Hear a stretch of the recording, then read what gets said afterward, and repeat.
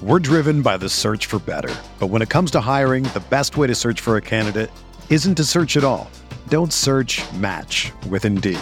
Indeed is your matching and hiring platform with over 350 million global monthly visitors, according to Indeed data, and a matching engine that helps you find quality candidates fast.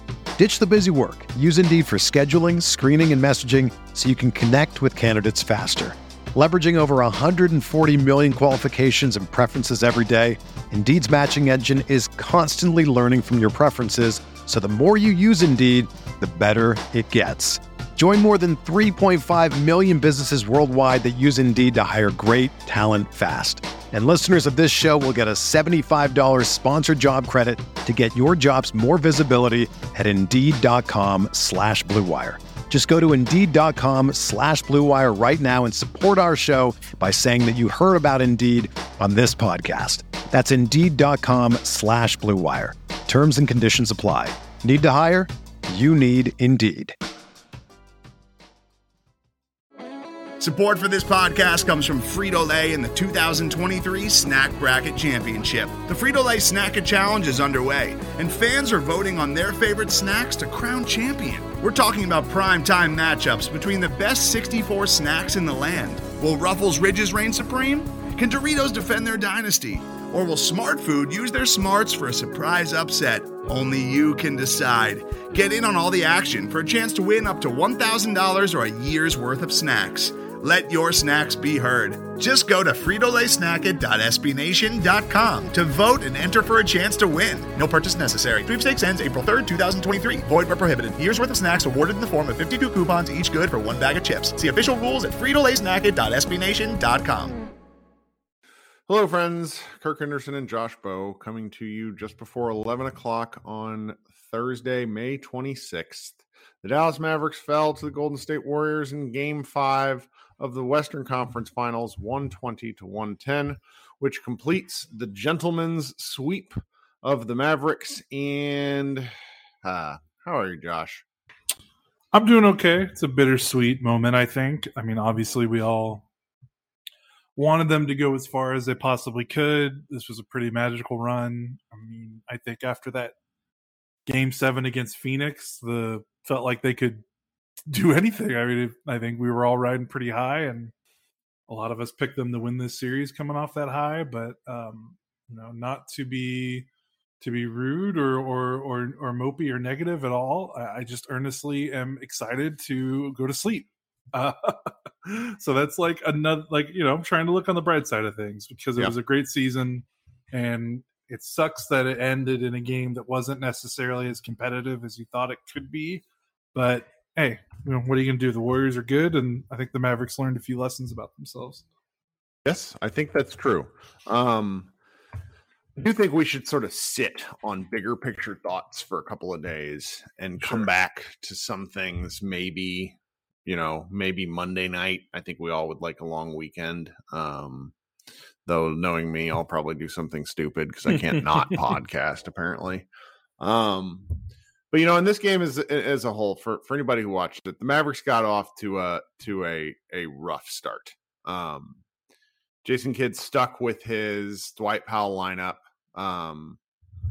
which I'm curious if someone will ever ask him about that, because things felt awkward from the jump because the Mavericks, Luka gave up like a roll layup from Looney because of all the switching the Mavericks have to do. And then Looney grabbed an offensive board, literally took the ball out of Dwight Powell's hands, and the Warriors were off to the races. The Mavericks answered and pulled close a couple of times in the quarter.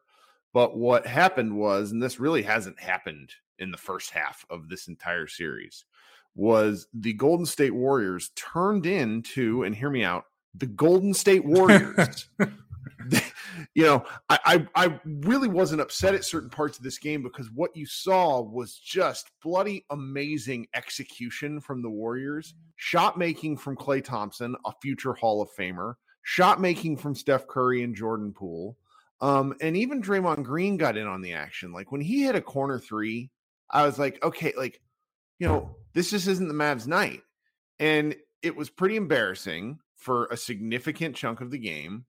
And then the Warriors did what the Mavericks did in game 4, where they just sort of let up off the gas, and Luka finally came to life. Now, the Luka element of this, I almost want to save for its own segment, but the Mavericks fought and pulled within 10 repeatedly, but could not get it to single digits. And then when the Mavericks went uber small in the fourth, the Warriors' offensive rebounding just ate them alive. And offensive rebounds to a certain degree are 50-50 things where it's like, okay, you're getting one out at 15 feet because of a long three.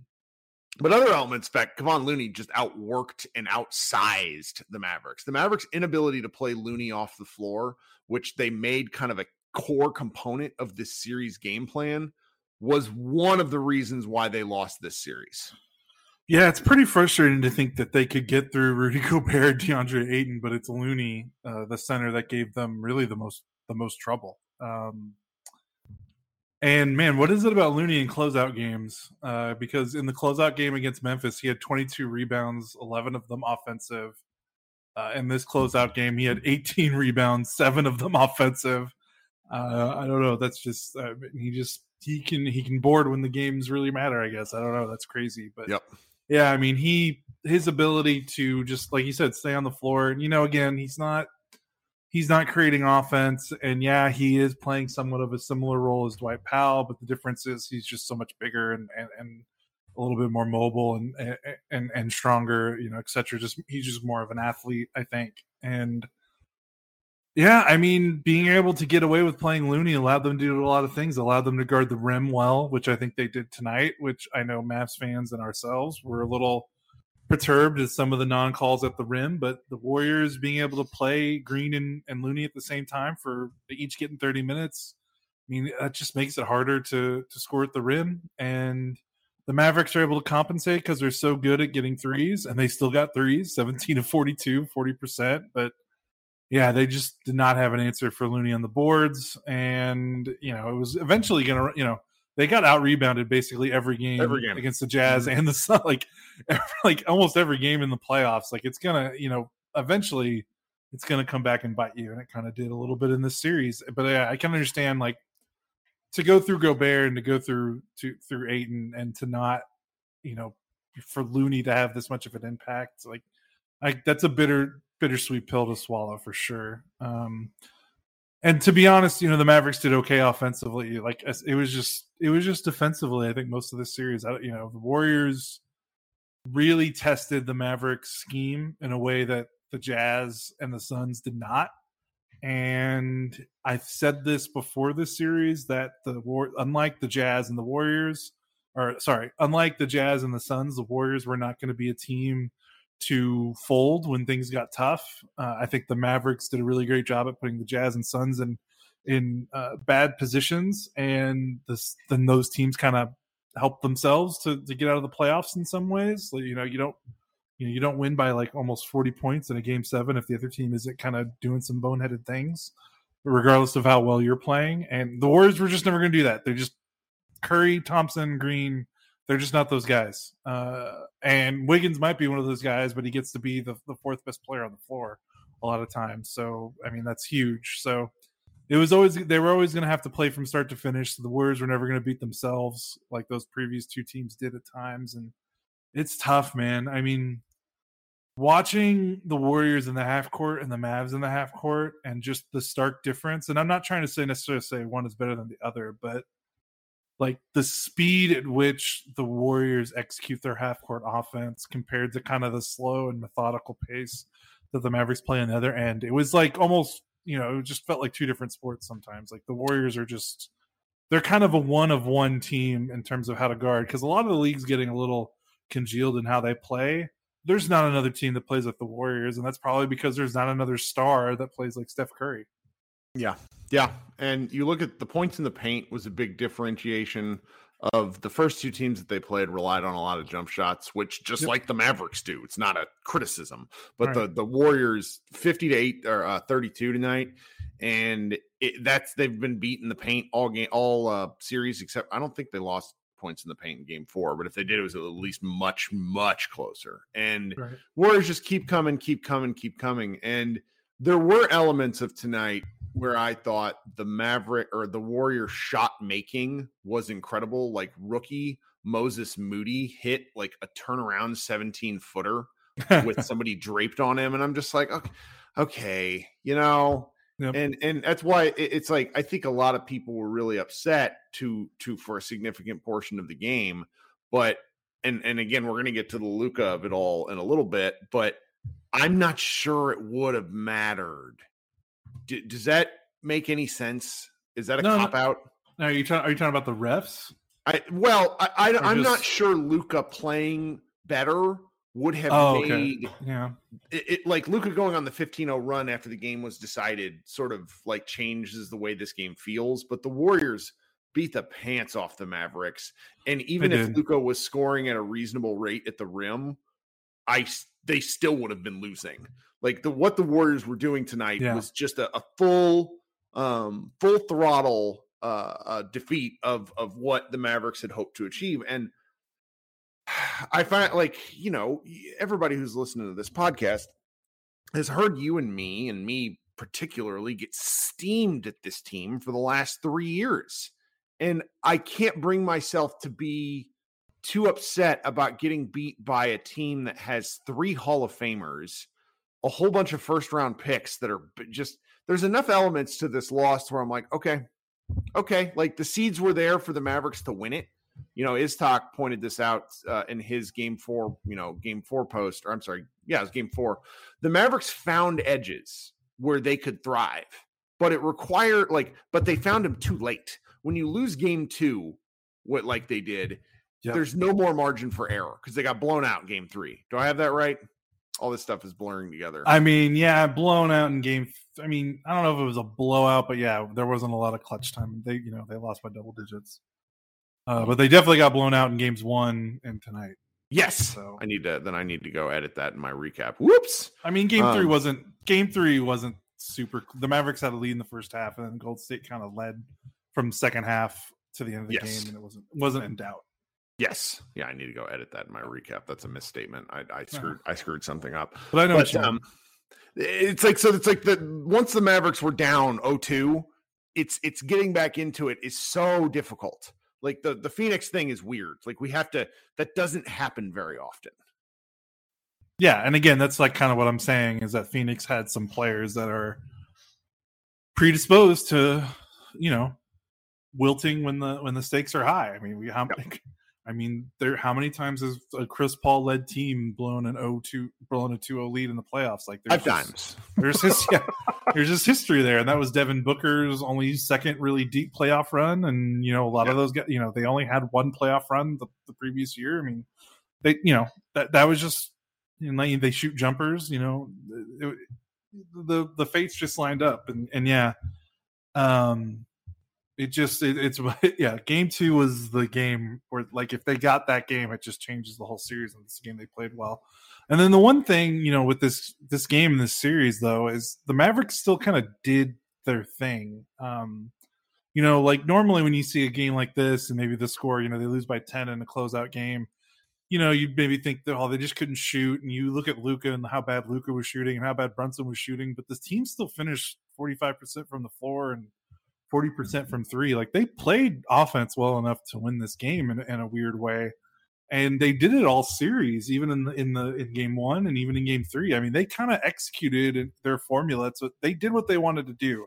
The problem is they just ran into a team where that formula couldn't necessarily beat them in a 7-game series, and especially on the defensive end. You know, we saw in the first 2 games, the Mavericks were very good at running shooters off the 3-point line and then being able to recover and contest and force the team to taking kind of those awkward, you know, in the paint, outs away from the rim, floater range, long 2s against Phoenix that bit them a couple times because Phoenix likes taking those mid-range jumpers. But after game 2, the Mavericks kind of tightened it up. In the series against Utah, I mean, Utah does not like to take those shots at all. They like to take threes, and the Mavericks just totally got into their heads there. And they were able to protect the paint while also running them off the line, which is a neat party trick. Like, that's really great. In this series, that just didn't happen. They were running the Warriors off the line, but the Warriors were getting layups and dunks instead of 8-foot floaters and 15-foot jumpers, because the Warriors are just that good, and because they have 5 guys that can credibly take the ball from the 3-point line and get it all the way to the rim. And not a lot of teams have that, and not a lot of teams, it's hard to guard that. I mean, you can only ask Dorian Finney-Smith and Reggie Bullock to do so much. A big thing with this series was, I know Luka got attacked on defense, and we could talk more about Luka, I'm sure we're going to shortly, but there was nowhere for Luka to hide in this series. Unlike against the Suns, you could put him against Bridges or Crowder. Against the Jazz, you can put him against Royce O'Neal. The Warriors, it's like, okay, you hide him on Wiggins. Well, as overrated as Wiggins has been at times throughout his career, I mean, the dude still has the talent, like, of being the number one over. Like, he's not a stiff. Like, he could still. No, he's underperformed. Like, he's still a guy that can get 20 on you and take you from the back. Like, he's got those individual offensive ball skills. And then it's like, okay, well, you hide him on Draymond. Well, Draymond loves attacking the rim and his passing, and you don't necessarily want Luka, guarding those kind of rotations, because Draymond's kind of a chaos factor on offense. And it's like, okay, you're not going to put him on Curry. And then Thompson scores 32 and tonight. You're not going to put him on Jordan Poole. And then, they don't really play anyone else enough minutes to hide him. Belicia played 22 minutes, but it's just tough. There wasn't a clear fit for where Luka is, and that's just a sign of what Luka needs to improve on in the offseason. But it wasn't just Luka. It was like, well, where do you put Brunson? Where do you put Dwight Powell? Where do you put Spencer Dinwiddie to a degree? Like, it was just, the Mavericks were able to get by that with the matchups they got in the first round and just executing their formula, but it ran out against a team that just so superiorly out-talented them across the board. Yep. And, before we move on to Luka, I do want to at least make note of the fact that I was really, really, really impressed with the Maverick role players that showed up. Yes. We have killed Maxi Kleber rightfully for significant portions of this season. And, to a lesser degree, Dorian Finney-Smith, because he's good all year, but kind of in the playoffs was very give or take. He played outstanding tonight. Maxi played outstanding tonight. Spencer Dinwiddie was really the only reason this wasn't a 40-point game at certain points. Just his kind of like crazy shot making. That Luka pass at halftime, into the first quarter, where it was like a bullet time, like curving pass to the corner from the opposite side to right into Dinwiddie's shooting pocket, was one of the most incredible passes I've seen all playoffs. But he was really good, though. He was, if we're being real about this, he was a turnstile on defense, and he's too athletic for that. And hopefully, as his leg gets better and the Mavericks can work with him within their defensive structure, he has to be better. But that's a quibble compared to when we were like, is this guy able to play basketball? That was the question against the Jazz. So just really pleased with that effort and the way things moving forward. The Mavericks entered the offseason, the likelihood, just not to be too big picture, but like the likelihood is the Mavericks, it's going to be difficult for them to do anything. We're going to be talking more about this, but the Mavericks are sort of boxed in depending on what their choices are. And let's say they were to decide to sort of run this team back. I entered the offseason with a better taste in my mouth than I would have thought because of these guys, with the one exception of Dwight Powell, who I just don't understand. As much as I appreciate his regular season value, he can't be played in the playoffs. I like the top 6-ish. There's 5 to 6 guys that I really feel the Mavericks can try to roll out another year to see what would happen if that's the choice they make. Yeah. And I think the difference, going into this offseason compared to the others, and I think we've said this throughout the season, is, I think a lot of people tried to give us grief when we kind of turned around on the team in the second half and they started winning. And I think a lot of people were trying to be like, oh, well, this is just the same team that you guys were killing, the last 2 years. And I was like, well, wait a minute. They made a trade. They traded Kristaps. They traded their second most important player of the last three years, outside of Luka. Like, and what did me and you have been screaming about for the last 3 years was just they had to change up this group of guys, and they did in a big way. I mean, and that makes a big difference going into this offseason because they've already kind of shaken things up, and it's not going to be the same thing, same old, same old. Now, maybe that, like you said, it happens again this summer, but Dinwiddie at least showed something in these last couple games because, like you said, in the Jazz series and most of the Sun series, it was looking bleak. But I got some good news. Last 7 playoff games for Dinwiddie, he averaged 18.3 points per game on 55% shooting from the floor and 53.3% shooting from 3. And 89%, almost 90 on his free throws, which was kind of a bugaboo for him at the start of the playoffs. So that's really encouraging to see him finish out the playoffs like that. And that can maybe be a building block. Him being good like that, we were hoping that what he was doing in the regular season wasn't a mirage. And I think he's shown, maybe he is not as good as he showed in the regular season, but he's not as bad as we thought. Like there were times during this playoff run, I think we were like, oh, it's Washington Dinwiddie. This is him. Here he is. But I think he recovered enough in these last handful of playoff games to give hope going into the season. And him being a capable, productive top 4 or 5 rotation guy, I think changes the way you can build this roster. And I know we're trying not to talk about offseason stuff going forward, but just his performance in this series and the last couple of games of the Phoenix series, I think just makes whatever they can do in this offseason, it just opens things up, whether his trade value is higher or whether they feel more comfortable trading other pieces because they think they can rely on him. Like him just being good and not being what he looked like in Washington, just I think changes, how I feel about this team going in the offseason. But again, this game specifically, I mean, you're totally right. He was the difference between this being a marginally close game to being like a 40-point laugher. Sure. Well, all right. Now I think we got to kind of talk about Luka because this was a Luka experience. Oh man, Luka played, and I think I've not read any of his post-game quotes. I'm sure his post-game quotes are going to be, and really in any of his exit interview stuff, I'm sure he's going to be particularly scathing upon himself because, in the first half he was 2 of 12. I think he shot 4 threes, missed them all, and then I don't think he made any shots at the rim in the first half. He was extremely frustrated by his own inability to finish, paired with the inability of the refs' willingness to call anything at the rim. And it resulted in almost the textbook perfect example of a half in terms of what we and anyone that is, willing to criticize Luka have been talking about for the better part of 3 years. And he didn't get back on defense a couple of times. He hung his head real low. He is a super passionate guy. This is not a criticism of his passion, but he has to figure out a healthier balance when things aren't going his way. And he was a big part in the Warriors going off. Now, we've already said the Warriors going off. I still think it was sort of inevitable. So I'm not hanging this on Luka, but he didn't help. And one of the things as he matures and develops some semblance of restraint when it comes to his and maybe he never will because he's such a passionate guy, and if he never does, that's okay, because you know what, he could be Thanos snapped and he's an NBA Hall, or he's a basketball Hall of Famer. So but it's just a thing in his game that results in some very frustrating circumstances, and it was really painful to see it in an elimination game against the Warriors.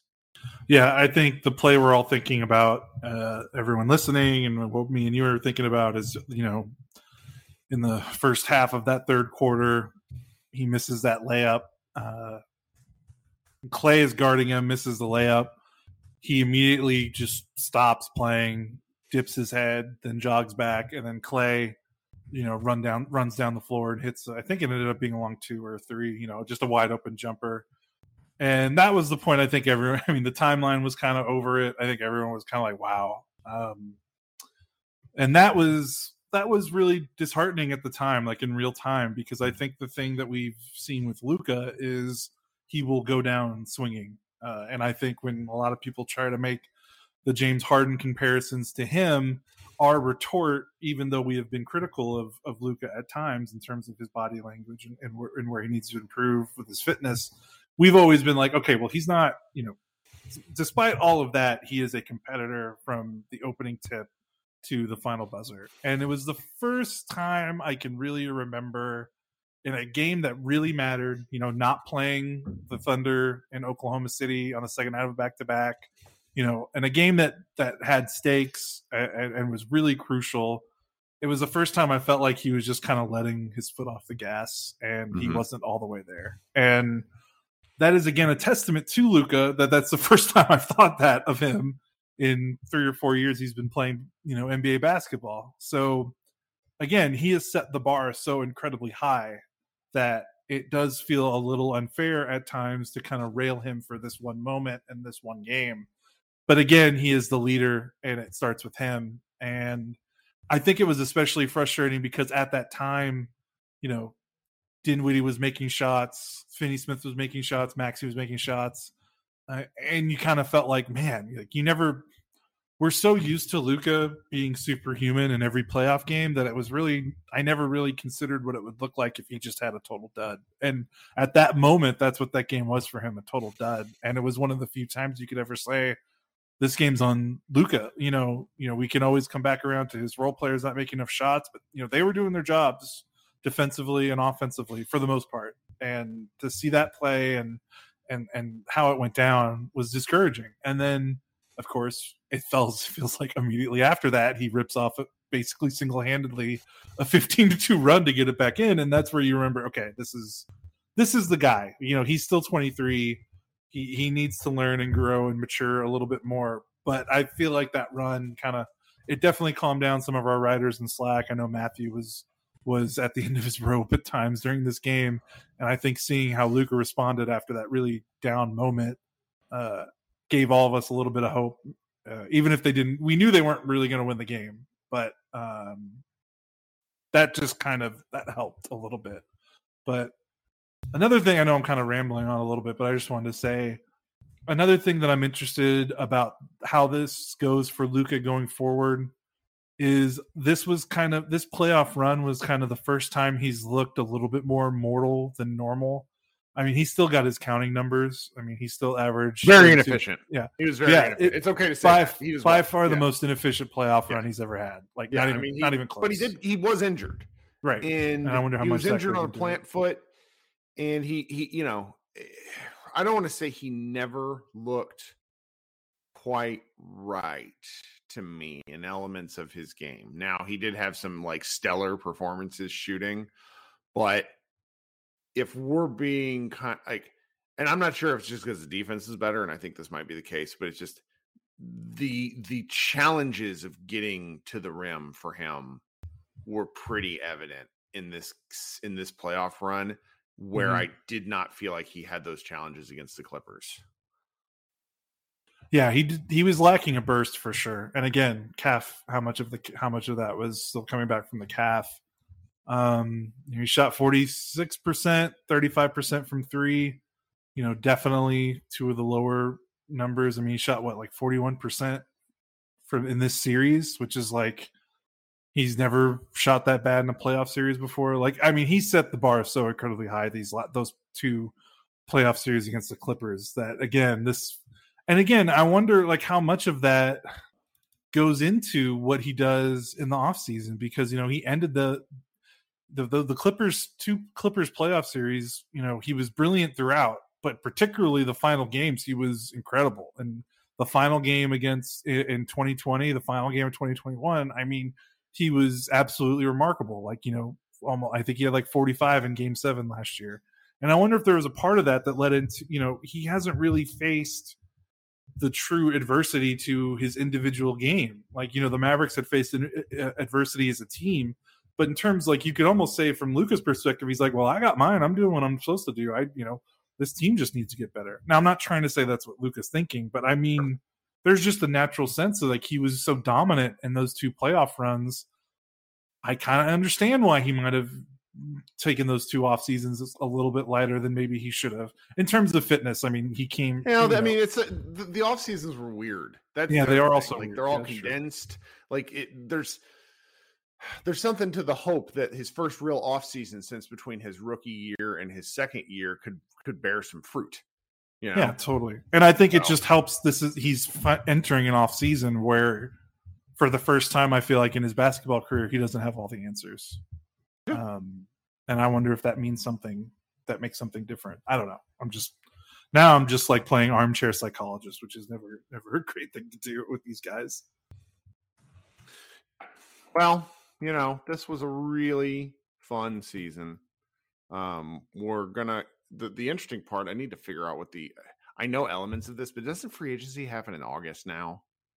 Isn't that a thing, or am I making that up? I don't know. It's been a while since we had a normal off season, I feel like, so it might. I think it is. Let's see here, I'm just Googling. Real-time Googling on the podcast. The new league year starts on July 1st, 2022. But when is what we're talking about in terms of the finals, June 13th, draft at the end of the month. Okay, now moratorium, at least according to what I'm looking at here, its off season is still like the just after July 4th, right around the time of summer league. So we'll have, I think what we're going to do is probably, take a couple of days, get our kind of bearings, because you've been grinding. I have been grinding to the point to where I think I may, I don't know how to turn it off, but I think I need to for a couple of days because it's kind of affecting other elements of my life. I was supposed to get Salesforce certified this year, and I just haven't done it yet because I just can't find too much basketball stuff. But we'll be back probably with some what do you want to call it? Kind of like postmortems on players on the season. We'll start kind of talking draft with people who are interested in that. We've already got some draft stuff up because the draft is is less than a month. 23rd of June. Yeah. 23rd of June. So we got 3.5 weeks. And again, we said it in 2020, but it's even more true now. This draft matters. And if you don't think it matters, I point you to the Golden State Warriors, who had 2 rookies play significant minutes in this in this game and series. Moses Moody and Kuminga. Signing good players matters, and I'm not. It's possible. So, anyways, we'll talk about that more in the coming weeks and days, and then we'll probably pivot to free agency stuff. I suppose the real dead point in our calendar is going to be August, and that's fine. I don't think we'll post at the schedule that we've been doing, but maybe I will. Who knows? I'm weird. Yeah. And plus, I just like talking basketball. So for everybody that's joined us this season, because we have somehow come very close to eclipsing our 2021 download, our average, we've kind of doubled our viewer, our subscriber rate.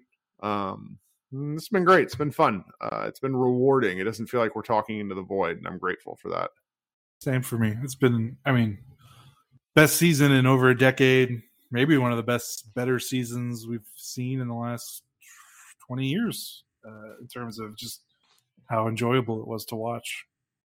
So I appreciate everyone that came along for the ride. We're definitely not done, but we probably need to take a little break over the next week. No, totally. Okay, I think I'm going to go post a Spotify green room, and then we will talk a little later. So this has been Kirk Henderson and Josh Bowe, and I will talk with you guys a little later in the week. Bye, guys. Today's episode is brought to you by Cars.com. With over 2 million vehicles and 50,000 more added every day, Cars.com will match you with the perfect car for you, your budget, your life, your style. And if you're ready to say goodbye to your current car, Cars.com will get you an instant offer to cash it in. Just start by entering your license plate and get matched with a local dealer who will write you the check. So whether you're looking to buy or sell, just go to Cars.com. It's magical. Everyone is talking about magnesium. It's all you hear about. But why? What do we know about magnesium? Well, magnesium is the #1 mineral that 75% of Americans are deficient in. If you are a woman over 35, magnesium will help you rediscover balance, energy, and vitality. Magnesium supports more than 300 enzymatic reactions in your body, including those involved in hormonal balance. From functional medicine doctors to mental well-being and female hormone experts, we all know that magnesium is the one mineral to improve all aspects of well-being and health. But which one? Magnesium Breakthrough from Bioptimizers, the trusted choice recommended by leading experts with 7 best-absorbed forms of magnesium to ensure your body receives the support it needs for overall well-being. Go to bioptimizers.com/balance today and use code BALANCE10 for 10% off. Support your journey to wellness at bioptimizers.com/balance. Magnesium Breakthrough from Bioptimizers, your foundation to optimal health and vitality.